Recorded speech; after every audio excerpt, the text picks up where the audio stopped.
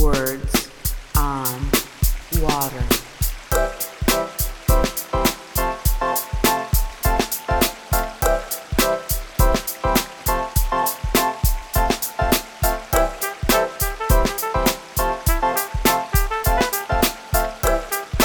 Words on Water.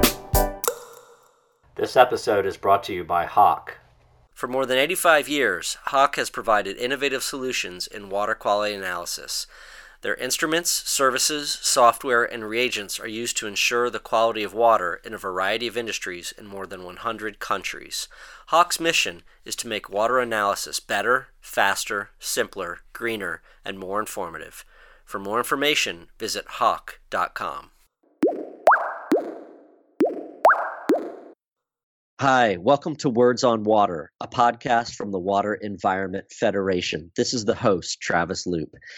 Always excited to talk about water reuse. I think it's just essential to the near-term and long-term sustainability of our sector. Very happy for this episode to be joined by Melody White. She is Principal Application Development Manager at Hawk. Melody, thanks for coming on the podcast. Thanks for having me today, Travis. All right, we've got a lot of ground to cover. There's always so much to talk about with water reuse. Let's just do a little table setting here.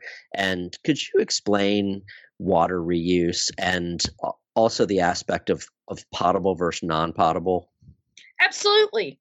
So when we think of water, right? We know water is life. We need water for humans, for agriculture reasons, for ecosystems.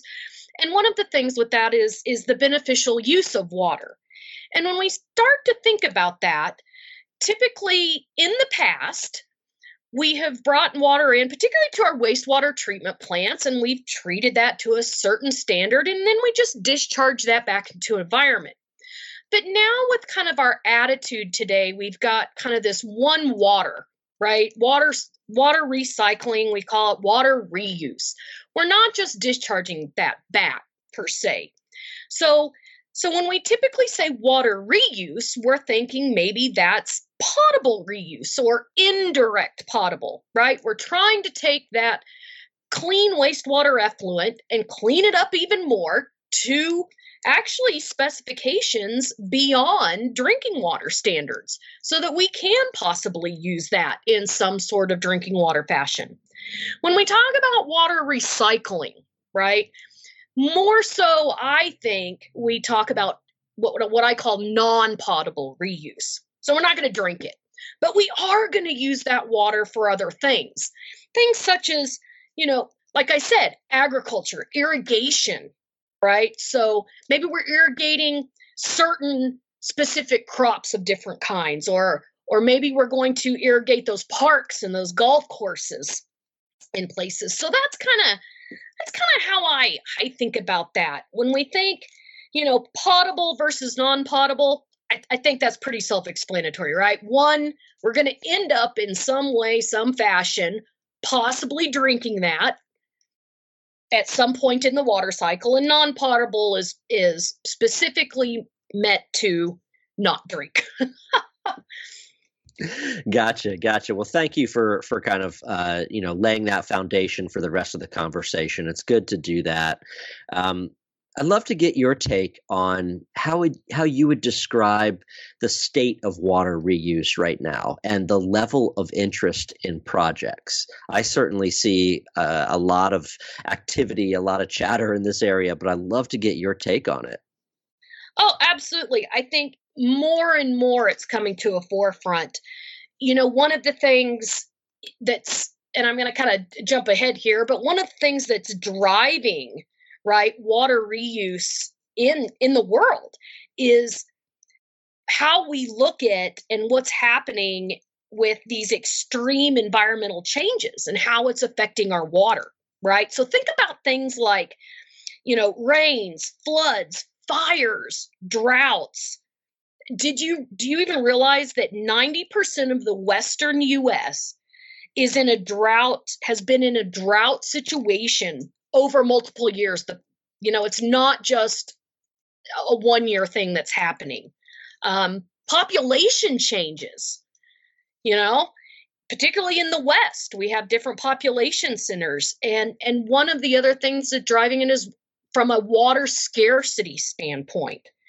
So all of this is driving the use and reuse of water, right? And how is this of interest in projects? Well, everybody wants water.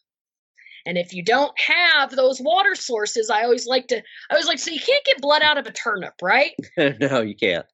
Well, if there's no water to be had, where are we going to get that, right? How are we going to reuse and recycle the water that we do have and be more efficient at it? Very, very interesting. Yeah, definitely. You see all this in the news with those water conditions you mentioned, from droughts to floods and all the pressures that are out there. So I guess there's a lot of response from the sector in looking at water reuse. Are there any other drivers other than kind of what's going on with the climate around us?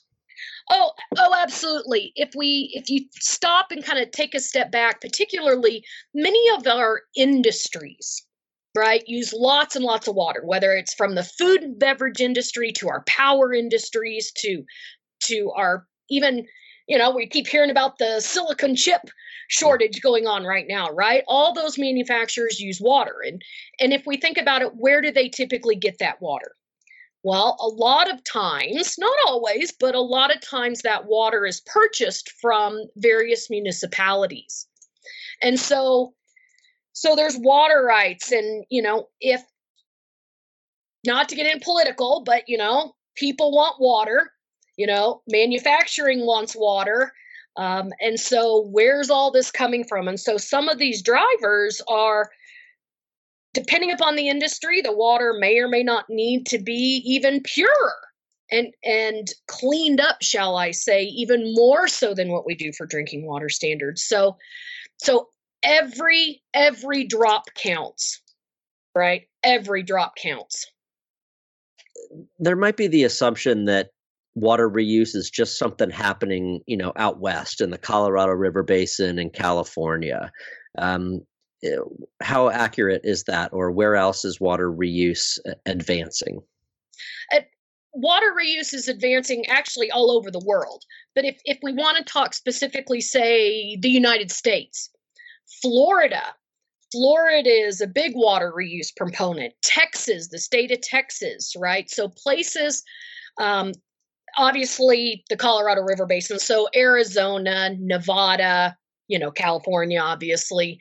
So those are probably some of our largest states that do have water reuse regulations and things going on.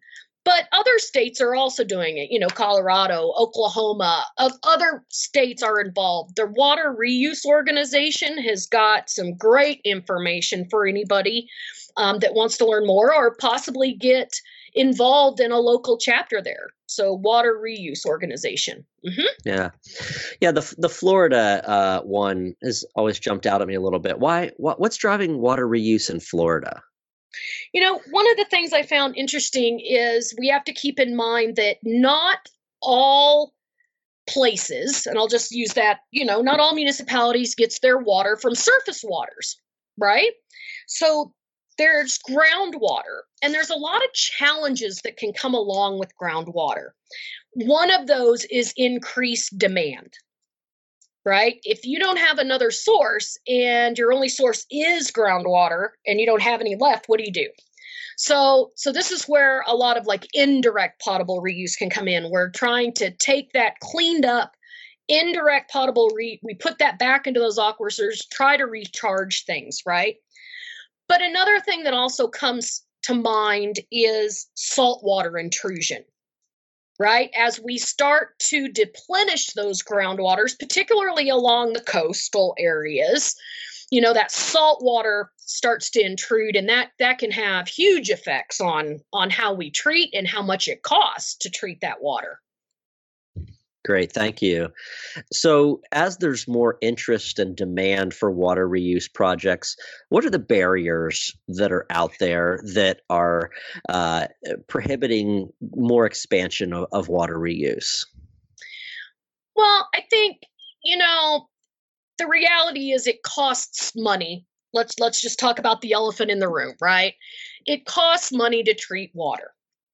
And so from a reuse perspective, many times the reuse requirements, whether that be non-potable or potable, the reuse requirements actually exceed those of, say, a traditional NPDES permit, right? So I can treat my water, meet my permit regulations, my discharge permit regulations, and then, discharge that on out.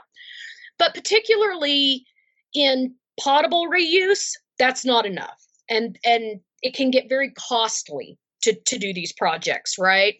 From the infrastructure to the monitoring to the regulations, all sorts of things. But even when we talk about non-potable for industrial use, that can still get very costly from different parameters not traditionally associated with wastewater, things like silica, right? Things like salts, any kind of salt-based. So we have to be aware of the cost. The second thing, let's be realistic when we talk about potable reuse, is public perception, right? That the whole concept, and I hate to say this, but the whole toilet to tap concept, right? The public, if municipalities and agencies don't do a good job of getting the public involved and the understanding and the education that goes along with that, there can be huge barriers to the acceptance of reuse. Can I ask you about the barrier of regulations? And, you've got a real patchwork of regulations across the country. There's no national reuse standards, right? It's state by state and sometimes even more drilled down than that. So how much of a challenge is that? It can be a big challenge, and you are correct. There is no, from a North American standpoint, there is no US EPA reuse regulation, right? California regulations kind of are leading the way, and many of the other states are kind of following what California is doing. And there are upcoming possible changes to all these regulations. And so just because we have one regulation in one state doesn't necessarily mean it's the exact same regulation in another. And so for all of us that work across multiple projects, understanding each of those regulations, right? There's certainly some guidelines that are out there and things, but yeah, this patchwork it's tough. It's tough. Yeah, sure thing. Okay, so we've talked about some of those barriers. What can be done to accelerate water reuse? It's in demand. It's such a great tool to use for sustainability and resource recovery. What could be done to speed up adoption of water reuse, other than just writing huge checks, right? Right. Well, yeah, money. That would be nice. We win the lottery, as we so to speak, and we put that all towards water infrastructure. And there we right? go. That'd be great. Well, that's not really how that works, but yeah, I think greater public educational, getting the public involved. We have to get from a potable reuse standpoint. Municipalities and governments are going to have to do better education and what we call publicity, right? Getting this involved. I think the industrial, and I say I think, right, from an industrial standpoint, water's not getting any cheaper. And many of these processes they're doing a lot of things where they're using less water, but they're really finding out the benefit of reuse because they're not necessarily buying brand new water, as I'll say, right? They're not treating it brand new. They're just going to recycle that water and use it for other purposes within those facilities. You also look from a non-potable standpoint, right? The recycling for agriculture. One of the things that we're starting to see over and over is the salt accumulation. Every time we start to, sometimes in various processes, we use these membranes and we get these brine wastes and these salt accumulations, and we have to be very careful, What are we going to do with that? How do we recycle that and stuff? So from how do we accelerate? We have to get better with the technologies that we have today. And we have to, quite frankly, invest more in some of the science, I truly believe, along with, the lottery winnings and, the public education that goes along with that. Absolutely. Sure.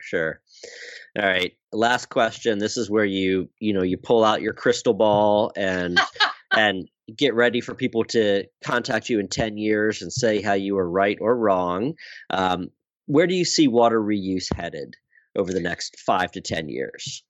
Water reuse is not going away. And I firmly believe with all my heart, and I love wastewater, love drinking water, but with the changes in extreme environmental conditions that are happening, it's not going away. In fact, we're going to be doing more and more of it. It may not necessarily be for, say, direct potable reuse, but certainly for indirect potable reuse and for non-potable in various applications, right? So in our industries and stuff. I think one of the statistics that was put out, just attended the California Reuse Conference, right? So that just happened. And this is a $1 billion industry from greenfield type brand new sites that are being built to facilities that are changing processes just to conserve water and reuse. So lots of things that are going on in the industry. And I can't stress enough, attend some of these conferences with WEF, right? We have a reuse conference. We have the reuse organizations. I'll even say AWWA has a nice little reuse, right? Got to spread the love to all the organizations and encourage you and everyone out there to really get involved and learn it. Well, Melody, I appreciate all this perspective and information. Like I said in the very beginning, it's an exciting area, so much interest, and all this information you've shared is very valuable. So thank you. You're welcome, and thank you for having me on today. Words on Water.